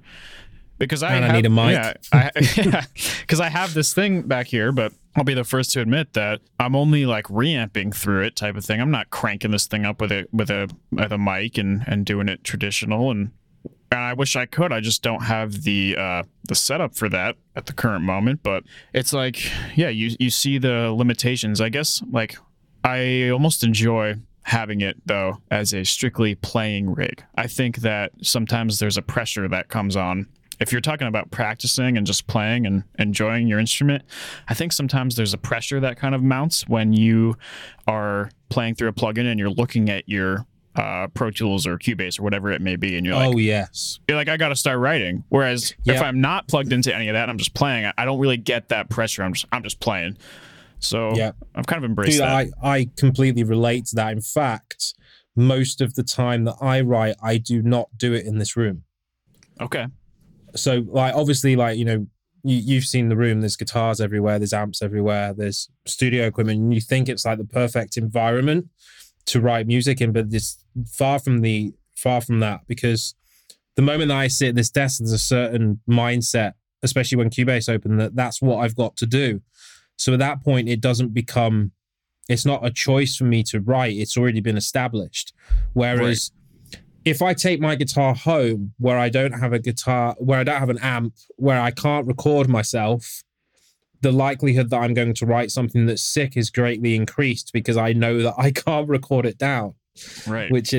It's quite interesting that getting outside of where you usually write is a good way to write music. In fact, I sent Eyal a track the other day that I'd been working on, and it's pretty badass. It was written on my sofa in my living room with my guitar at 2:00 in the morning, and I had no way to record it other than to get the idea down with a phone. So it's quite interesting that you say that, because I think that that's a really good way to get inspired, by having a setup where you can just rehearse or practice or write, and you don't have the stress of a computer that's, you know, all these colorful tracks, and you're being forced into doing something that maybe isn't the most practical use of time. Yeah, I really agree. It's like you would think, sitting down in front of your nice spread out monitors and looking at all that stuff would be inspiring, and it can be, no doubt, but it can definitely be inspiring. Yeah, but then there's times where maybe not, and I think it's important to recognize that, because it's like environment and change of environment is so crucial for me, at least, to come up with fresh ideas and everything. And that's one of the things that the record that we did was written and recorded just prior to COVID, and I've still been writing through COVID and everything, but it's been more lulls than I've ever experienced, only because I just thrive off of travel and meeting new people and seeing new places. And even subconsciously, I think those things really influence. It's just the push and pull of, oh, okay, I haven't been at my studio, so now I'm excited to go back there, whereas I'm sitting here every single day. Now it's felt a little stale. You know what I mean? Like, yep. So absolutely. By the way, I just thought of something in response to what you asked like 10 minutes ago, but I just thought of it. You asked if there's a resurgence, right? Mm-hmm. One of the things that I noticed was that, guys that started with tube amps and then moved to modelers kind of like going back to their roots. Right. However, I have noticed the opposite too. People that started in an all digital environment, as they got better, started to think, well, I got to get like tube amps and like real preamps and shit, like be real. And then they end up going back to modelers and stuff like that. It's weird. Right. So this resurgence thing, or going back to what you're used to, I think is more of a human nature thing than anything to do with tube amps or digital technology or anything like that. I think that's just what people do. Right. There's this grass is greener idea. And then they go back to what they're comfortable with. Right. You want what you don't have, and then yeah. And then you realize it's just you making music. Yes. Yeah, definitely. I think probably the biggest one here is, does anyone really matter or care what my guitar tone sounds like when there's a drummer playing 320 beats per minute kick drums? And I'm playing that, or something like that. I think that's what it comes down to, isn't it? So for a lot of people, they'll go through the stages of, maybe they'll try out a model or go back to a tube amp or vice versa. But if it works and they change just for something different, but then find out they just want to go back, then there's nothing wrong with that either. I like how you started that question. Does anyone really matter? And I was thinking you were just going to end it there. That's perfect. No. We can end it there. No, nobody really matters. Right. That sounds like Metallica's the Black Album 2. Yeah. Instead of nothing else matters, no one really matters. No one matters. No one does matter. I like the Metal Sucks column that's called "Everyone's Replaceable." It kind of goes along my philosophy of nobody cares, and now you just said nobody matters. I'm good with that. I agree with it. Well, that just took a dark turn. I know. I mean, and on that bombshell, you guys matter to me. You guys are great. You matter. So, what's your plan for touring? Like, how's that looking? Just a couple days ago, we had a conversation with our booking agent, and it's been interesting. I think for obviously every artist that's touring, and kind of like when this all started, it was like, oh, we'll be back, and I've always known that, but it's kind of like now it's been so long, and you see how things kind of shift and change, and now every band is kind of clamoring, and they all want to get back out there. Of course, we all do, and so it's been interesting because as the pandemic has certainly gotten better, at least where I'm at, I don't know how things are in every separate section of the world, but it's like, what is the exact timeline of things, and how do we stagger this, and how do we play to our strengths with our record coming out? And I know we're going to do a couple shows coming up here soon, and then we talked about like a headliner and maybe making it over to UK, Europe, and all that. It's more so just how do we fit all those things in with kind of everyone chomping at the bit to get back out there. So that's actually one of the things that I think is going to be one of the biggest problems when everything does return. The absolute saturation that is going to happen, where people have been furloughed, people have lost their jobs, and everyone's not going to be able to afford to go to everything. Kind of what was happening anyway, a little bit, where bands would be playing like the same town 4 or 5 times a year. Right. And I think it's probably going to be quite smart to wait a little bit longer, rather than trying to get on the first surgence. Just wait a little bit. Yeah. That's what I think is probably the best idea anyway. Yeah, it just feels so crazy. I mean, it's like being away from it for so long. It's like, I think everyone's had their own personal thoughts and struggles, or they, found something that they never thought they would find through all this time where life has just shifted around. And, it's like every person that's a part of this huge equation, whether you're, the artist or booking agent, promoter, security, the venue owner, all these people, it's like all of a sudden your world just got flipped upside down. It's like a tidal wave just came in, and now it's kind of like everyone's standing up and looking around and saying, what structures still stood, and what do we rebuild, and what needs to be done in a new way, and what's is still going to work, and all these questions that you didn't really know what questions there were going to be when it all hit, and now they only become clear as things start to come back in a very interesting way. It's like I see so many flyers. I see Slipknot and Killswitch Engage going on tour and stuff, but none of it has happened yet. So it's still like this weird, like, I think everyone's sort of crossing their fingers, but it feels better than ever. I don't know. It's a weird time where I think we're right in the kind of calm before the storm sort of moment. Yeah, I would agree with that. Well, there's one more topic I want to talk to you about. Yeah. So you joined a band that was already established. And I know that there's a lot of musicians out there who would like to do something like that, or maybe they want to do their own band, but they want to also possibly do that. How does someone go about putting themselves into that scenario in the first place, where that could even possibly happen, number one? And what do you think are the basic requirements for being able to hang in a situation like that? So I would say that for me and what I've experienced and finding myself in this scenario and, being in this genre and touring for years and everything, and the most important thing when it really boils down to is you got to be solid, and you got to have integrity, and you got to know how to be a team player.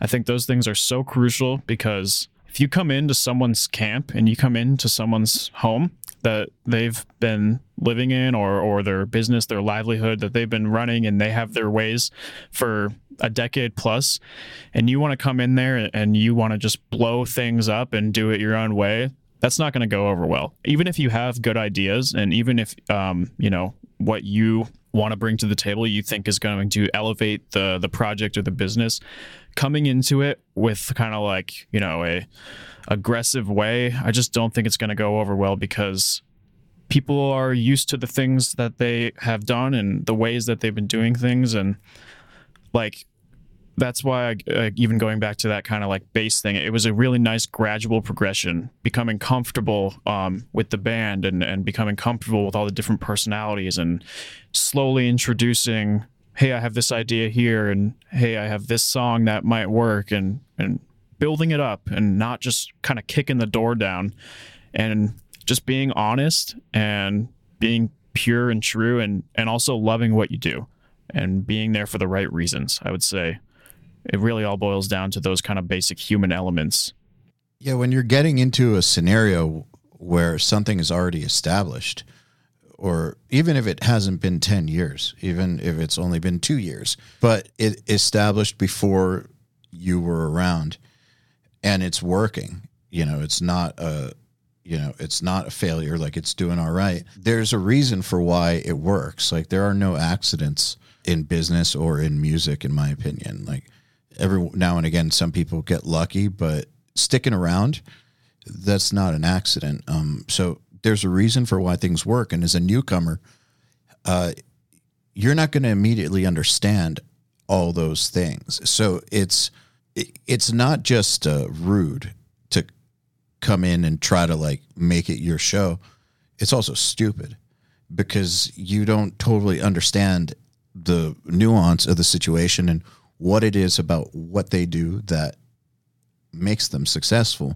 And you need to understand that before you can really start interjecting yourself, in my opinion. I agree. And I think people sometimes forget, like, it sounds kind of funny to say, but I really do think people forget sometimes that bands are made up of human beings that have emotions and that have things that happen outside of the band and outside of the music that they put out.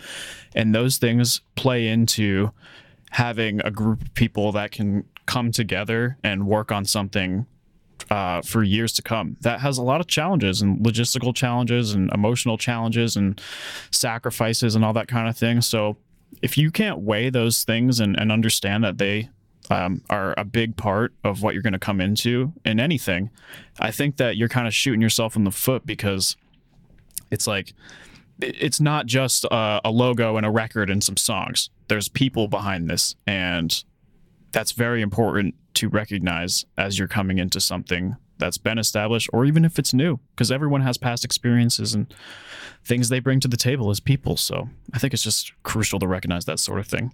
What about musically? Musically, saying in terms of coming in and becoming a part of it? Yeah, like say you get offered an audition for a signed band. Mm-hmm. You've never been in a signed band before, or you just want to be able to one day do that, and when you get the opportunity, you want to be ready. Right. Or you got the opportunity and you got the gig and you don't want to get fired on the first day. Yeah, so I would say just kind of have all your ducks in a row as far as your gear. I mean, it doesn't have to be anything crazy, but if you know your gear and you're a pro about your stuff, and come prepared, come well rehearsed. And if you are going to be in a scenario where you are just kind of more of a fill-in type thing, let's say you're just going to be playing already established music, then learn those songs inside and out and play them rock solid. If it's going to progress more to a thing where you're going to be contributing musically, I would say, again, just a gradual sort of speaking an idea here and there, seeing how other people react to it, seeing if it works, if it gets to the point where it's going to be released, or if fans are hearing it. I don't know, man. I read the comments. I read what people say, because those are the people that are making this livelihood possible. And I'm not saying that I'm just going to, go left and right for every fan out there, but I do want to see the general consensus. I mean, it can be broad. Is it working? Do people like it, or is it not? And I think just kind of understanding that kind of thing, and being open and letting you put your ideas in, and then having other people bounce them back off you, and kind of working your way up until you get to something that everyone's happy with. So, if your goal is to get to a point where you can be a contributor, that's not everybody's goal. Right. Like some people just want to be a live player or whatever, but say that the goal is if you do it as a fill-in and you're hoping that you get offered a spot in the band and eventually get to write. The people I know who have pulled that off and eventually become like a co-writer in the band, without fail, they played the shit out of the parts that they were given to play for a long time. By a long time, I mean like a couple tours or 3 tours or something like that. But like enough to where everybody felt super confident in their ability. Like they felt like that person's ability to do what was already established was without question. Right. Basically. And then from there, people will be more open, maybe. Yeah. And I think there's a difference for sure between having confidence and then being arrogant. Right. Yes. So you want to come in and you want to be confident in your abilities. And I would say the best way to put it is be confident in yourself that you can be a team player. Don't be coming in saying, I'm confident that I'm the guy and I'm the one that's going to change everything, or I'm going to write the best songs ever. I just think that's such a poor mindset. It's like, be confident that you can come in and be a part of what's going on and elevate it together as a group. A band is a group of people. It's not one guy. So Yeah. There's more to being in a band than just writing the music as well. yeah, it's like, hey, can you survive with me? Are you going to be cool with me, waking up next to you every single day? Can you deal with me that way? Because if we write great songs together, but we can't stand each other, well, then I don't know. How long can this go on? So you got to be friends too. Some bands, I don't know if they're all friends, I want to be friends with my bandmates and want to hang out with them. And that contributes, it bleeds into the music, whether people think it or not, because then you're excited. You're just happier, more excited, and leads to better things overall in all aspects of your life. So I think that's a good place to end the episode. Yeah, absolutely. Yeah. Nick, I want to thank you for taking the time to hang out with us. Yes, thank you, EL and Brown. I appreciate you guys so much. Thanks for having me on. It's been a pleasure. Absolutely. Great chats, man. You guys too. So do you focus on your strengths or your weaknesses generally? It's kind of a mixture of both. If something gets too weak, then when it inevitably comes up, you're going to suck at it, and then you're going to have to spend more time trying to get it back up to the standard that it was maybe at. Obviously, there's certain things which I can do better than other things. I know that I don't really want to play a guitar solo with sweep picking and stuff like that, but it has actually come up.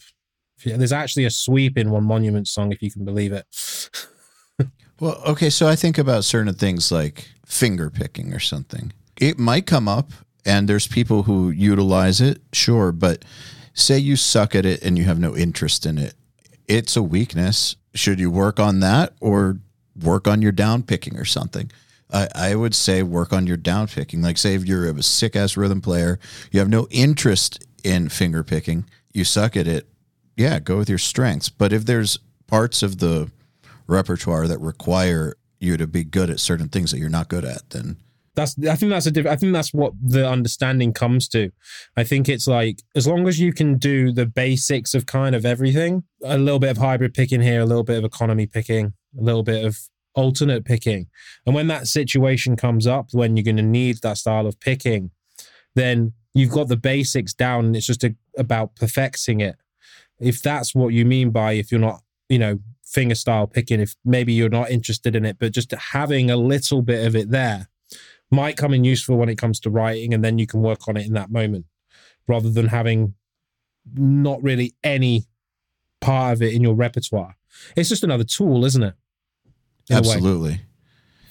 It's a tool, but we are limited in the time we have every day and on Earth. I think we need to be selective about what we spend our time on. Oh, for sure. So, yeah, we need to have a wide variety of tools, but the right ones. The right ones. And there's nothing wrong with something that you're not interested in that maybe has been completely forgotten about. But as long as if you even put in just a basic amount of time at the beginning, then it'll still be there somewhere. A little bit of it, like I've got no interest in learning any gypsy jazz particularly. So I know that I'm not going to even attempt it. But I know that once upon a time, I learned most of drifting by Andy McKee. And technically, I'm probably not going to ever incorporate that style, but I know that maybe one time I want to do something like that it's there. Yeah, it kind of goes to what I was saying earlier about there's no time ever where learning more music theory or expanding my knowledge ever hurt me. No. And I kind of see what you just said along those lines. Like, how can getting better ever hurt? Like, it can't. But it's just, there's some things that are a detour. Yes. Some detours are the scenic route, and that's great. But some just add a bunch of time and are a pain in the ass and don't give you anything worth it, in my opinion. You just have to be selective about this shit is all. Yeah, exactly. I mean, just as an example of that, like, I know I can tap with up to 2 fingers. What's the likelihood that I'm ever going to need to tap with all 8 of my fingers? Probably nil. But Probably nil. But the mechanics are there. So if it ever did come up, I could probably learn to do it in a faster period of time just because I have the tapping repertoire, even if it's only with 2 fingers. And I think that that's what I mean when I'm saying as long as you've got a basic understanding of certain elements that maybe might not be completely of interest to you, then it's there. And you can just build on it from that point rather than starting from completely from scratch. Like, can you imagine trying to start sweep picking again completely from scratch? It'd be awful, wouldn't it? Yeah. Like, you mean start from scratch as in ground zero? Like, I have no idea how this works at all. Yes, exactly. Versus I've not played this in 10 years, but I know how it works. And when it comes down to it, I can do it. I just need to maybe slow it down a little bit and then... Option B, for sure. Like, I know that if I decided to play guitar, I could sit down for a month or 6 weeks and be probably better. Yep. And have all those things back because I had learned them at some point. Exactly. Starting from zero, I don't think I could do that. You know, if I decided to pick up the drums tomorrow, I don't think I could be at any professional level within 6 weeks. No. But guitar, you did it for what, 20 years? Yeah, something like that. Yeah. So it's all there. I mean, obviously in 10 years' time, it might be completely gone, but you'll still understand it because the basics are there. You know how it works. And I think that's the most important part to get down rather than actually maybe just practicing it every day and taking away from strengths. But I think that understanding the basics, like, economy picking, alternate picking, hybrid picking, maybe some finger stuff, and maybe some of the tapping and sweep stuff, just basic understanding of all of it, and then focus on strengths. And then when it does come up, then you can put the time in then and there as you need it. So it's the idea that I'm getting is it's good to be a specialist, but a well-rounded specialist. I wouldn't say I'm a well-rounded specialist. I can't sweep pick for shit. No, I think you're a well-rounded specialist. You know how to engineer. You know how to play bass. You know several different things on guitar. You have the thing that you're like really excel at, but you can do a bunch of different things. That's what I would call a well-rounded specialist. But it was all came about from situations where it needed to. That's what I'm saying. It's situations where it needed to happen. The reason, why I had to do bass on records is the situation required it. The same with learning to engineer and to mix is because we didn't have a budget. So it's like I had to learn to do that. How do I get demos down? I, again, had to learn how to do it. And I don't consider myself a good mixing engineer by any means. It was a necessity. So that's what I'm saying when it's best to know what you need to know, maybe learn a little bit extra. And then as it comes up, the knowledge is already there and it's a case of working on it in that moment. Well, it's kind of like there's a skill set for being a metal guitar player, a professional metal guitar player that involves, like we've talked about, some recording, got to have like a great right hand. Yeah. Shit like that. Do you have to be as good as Will Putney at engineering and mixing? No. Nope. But should you be good enough to make your demos at least sound pretty banging? Yes. And, be able to record things on your own if you don't have a budget yet and all that. Like, even if you only have a budget for a mixer, but you don't have a full budget, should you be able to record guitars well enough to hand it off to someone like Will? Yes. But you don't have to be as good as Will. No. Nope. You should be really good at down picking, though. Yeah, I got that in the book. Well, if I practice more this week, then it will stay.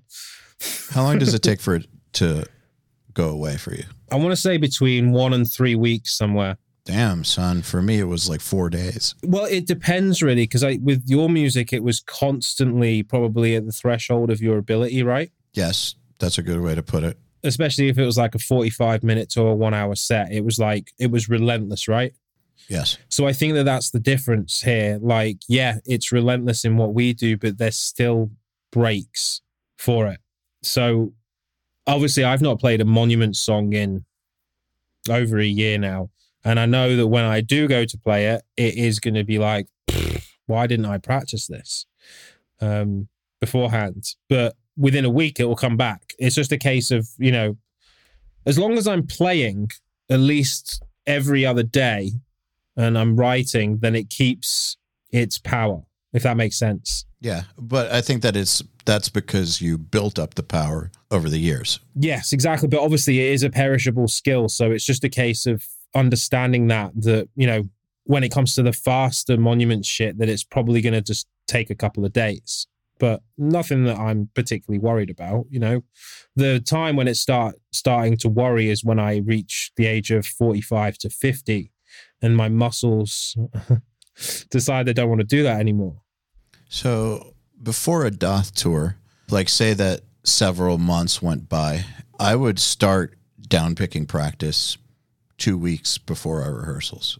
Yeah, that's smart. Yeah. Like down picking the songs, just down picking for like 30 minutes a day. Because the times I didn't, I felt like such a fucking chode. We'd start playing and I just couldn't keep up. I know what you mean. Yeah. And eventually I could keep up after like a week, but fuck showing up to a gig or a rehearsal and not being able to hang. It's a terrible feeling. You don't want to be that guy. It's a terrible feeling. Or girl. No. The weirdest thing for me, though, actually, is I find the practicing in the rehearsal room a lot easier than practicing to the record, because Mike has a particularly relaxed feel when it comes to playing drums. So sometimes it actually feels slower than what I've practiced it at, which is a good place to be, because then you're not hitting that threshold of your ability. It wasn't that way with Kevin. I can imagine that Kevin was he kind of like pushing the beat? So we played a lot to a click, which was an ass saver. And we actually, for some songs, we lowered the click by 5 BPM from the record, sometimes 10. Not because we couldn't play it, but because it felt better. Yes. Like it felt like it was on fucking coke on the record. Like it just grooved better. But if we didn't play with a click, like say that the computer died at the show or we hadn't finished the click tracks for that set, yeah, it'd get fucking fast as shit. Yep. He's not behind the beat. He's one of those ahead drummers, like a super technical Joey Jordison or something. Yeah, it's really interesting how the drummer really defines what it feels like. And the example of this is when we had Alex Rudinger filling in for us on one tour when Mike was injured, and we've obviously had Anoop, Lango, and obviously back to Mike again. And the difference between the same set of BPM on my right hand is drastic between those four drummers. So obviously Rudy, he's on the beat and it's like exact, and all of the songs felt faster and it made my right hand. He has a little bit of that frenetic energy about him too. Yes. And it wasn't ahead of the beat. It's just that it's really precise. It's real precise, but he's a very, let's say, energetic dude. It comes out in his playing, I think. It definitely does. Yeah. And then you go all the way back to Mike, who was by far the one that's the furthest behind the beat. And the change is drastic. Like it feels like a completely different song to my right hand. It's really weird. And that's all playing at the same BPM. You know what we did on our last record to make it feel better? Go on. We tracked everything. And we didn't really edit But one thing we did do, because we used the kick pad, we could do this. We slid the kicks forward in time, and what that means is to the left on the screen. Yeah. So that everything else, but by some milliseconds only. Yeah. But they're by putting everything else slightly behind the beat, and for the entire record, it made such a difference. It's amazing, isn't it? What 5 milliseconds can do. Yeah, it's crazy. Even if everything is super fucking tight, that one little difference in feel can make all the difference. I mean, obviously, AR, you've played to programmed drums a lot. Mm-hmm. And at that point, the guitar kind of defines the feel, because obviously the programmed drums are just so tight to the grid, unless obviously you want to go down that rabbit hole of trying to make it sound like a real drummer. But often or not, like the guitar in that situation defines how it grooves. Well, not with programmed drums in my band. For programmed drums in my band, I would do shit like I just said, like displace the kicks by some so that it would be behind the beat. You have more patience than me. I mean, it's just one little setting to do an entire song like that. That's very true. But that's, I just thought about how to do that. It's really simple, but you've still got more patience than me. Well, it's because I rush. I'm not like you. I don't have like the groove in my soul. I had to really, really work at any sort of groove. So did I, believe it or not. You've just got more talent for it then, or something. No. I think it's just a case of understanding. I think that like you can teach anyone to groove. It's just that you can't teach them it. They have to find it. Yeah, but within that, I just think you have more of an aptitude for it, which you just have an uncanny aptitude for it. But yeah, because of that, because I knew that I have this tendency to rush, when I play to a drum machine, I would do what I could to make the drum machine for programmed drums be more relaxed so that I could at least play to that, and it would help me get better at it. Because if I really, really visualize where the snare is hitting and really, really try to lock in with that with your right hand, if it's behind the beat, it will help you. It will help your groove. There's also other things I did to improve my ability to play behind the beat or in the pocket. Practice shit with just the metronome on 2 and 4. Yeah, that's really good for that. Yeah, it is a little bit disconcerting and discombobulating at first. Yeah. But once you get used to it, it really, really improves your ability to stay in the pocket. It does. In fact, actually, we used to do this thing that you just reminded me by saying that in Fell Silent rehearsals, this is going way back now, 2004 to 2006-ish time. One thing that we used to do was we'd play a riff in its entirety, and then we would have silence for the length of that riff and see if we all came back at the same time to see if we were all... And how did it work? For the most part, it actually was all right. Like we were quite lucky. Like the drummer of Fell Silent was like a human drum machine. Like it was always like we never played to a metronome in that band. Like it was all live. So it was like an experiment just for us to be on the same page in terms of feel. But exercises like that, like only having the metronome 1 and 3 and 2 and 4, or even trying to count, based on what you've just heard. I think those exercises are really good for understanding music because then you start internalizing a metronome. Yeah, totally. You're right. You can learn how to groove, but it can't be taught. You're absolutely right. You have to do exercises like that and develop it within yourself. How can you how can you teach someone to groove? I mean, my definition of groove is probably different to someone else. But once you get it, it's great, isn't it? It is. I don't understand how you would be able to teach that to, anyone. Like, how do you say, like, other than play after the snares hit? Like, it doesn't really help because what does that mean? Like, finding the pocket, what does that mean? It's really difficult to explain to someone what the feel is, Yeah, I've heard people like give like technical definitions of what pocket is, but it's one of those things. Okay, so I feel like it's so nuanced and it's so subtle that there's no amount of words that can actually properly describe it in a way that will help. No. Kind of like the way that I've said this on the URM podcast a lot. When amazing mixers start talking about how great outboard summing is or super expensive converters are, they're not lying. But the thing is, these amazing mixers are competing for that last 0.5% of quality, because they, with their skills, got it to 99.5%. And they're looking for things that can give them that extra little something. But when they talk about it like it's this huge deal, and people who don't know anything and can't hear the difference then start to act like it's a big deal, but they actually can't understand it, because the only way to understand the difference it makes is to have your hearing so refined that last little bit does make a difference. And it's kind of like trying to explain pocket, play behind the beat to somebody. Like, it is actually true. You can say what that is, but to actually do it, yeah, you just got to feel it. It's quite interesting. It's almost like that, when a mother says to you, "Oh, you'll find out when you're older." It's kind of like that. The pocket is that you'll find out when you're older, because that's what it requires. It just requires time. Once you've played with enough people and heard enough music, you'll understand what pocket is. Unless you listen to exclusively death metal, then you'll understand what pushing is, which is just a different type of pocket.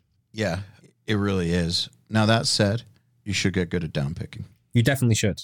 Yeah, just to kind of emphasize something that he was talking about in this episode. He was talking about how much power he was getting out of it and how it ultimately helped him feel his riffs a lot better and feel them the right way. Yep. And I actually think that down picking does help your pocket. Yes, 100%. Yeah, I think that when people do alternate picking, it makes them kind of lazy. And I've probably said this in a previous podcast too, but I always compare it to the 2 feet on a drummer. And the leading foot will always be strong, and then the other foot kind of goes off track. It's slightly softer being hit, and it also isn't completely on the grid. You kind of get the galloping horse effect a little bit. I'm sure anyone that has a drummer in a band or plays drums or even has heard recorded drums has probably seen that visually and audibly. And that's kind of how I always felt about alternate picking, that it's very, very difficult to get that level of consistency and power. Maybe because of how the string is vibrating, or maybe it's because you've got to change hand position a lot more drastically to go between down and up, where it doesn't feel completely natural. But with going down, you leave your hand in one position and it's almost like just like a cam, and it's just going, at the strings, you're getting all this power. And the most important thing about it for me is that it really defined the separation of the notes, which in turn gives it more power, because you're going from note to silence, almost as if you're cutting an audio track. Do you know what I mean? Yeah, absolutely. Absolutely. I kind of have nothing else to add because you explained that so well. Thank you very much. I mean, obviously, yeah. I still need a noise gate, but not very hard. Just a little bit, Just a little. A little goes a long way if you know what you're doing. Exactly, yes. So obviously go to riffhard.com. There's the downpicking gym. Can learn how to become a monster of the downpicking, get better with timing, find out what the pocket is. And yeah. Write sick riffs. All right, Brown, it's been a pleasure. I'll see you next week, mate. Sounds good. Thanks for listening to the Riff Hard Podcast. We'll see you next week.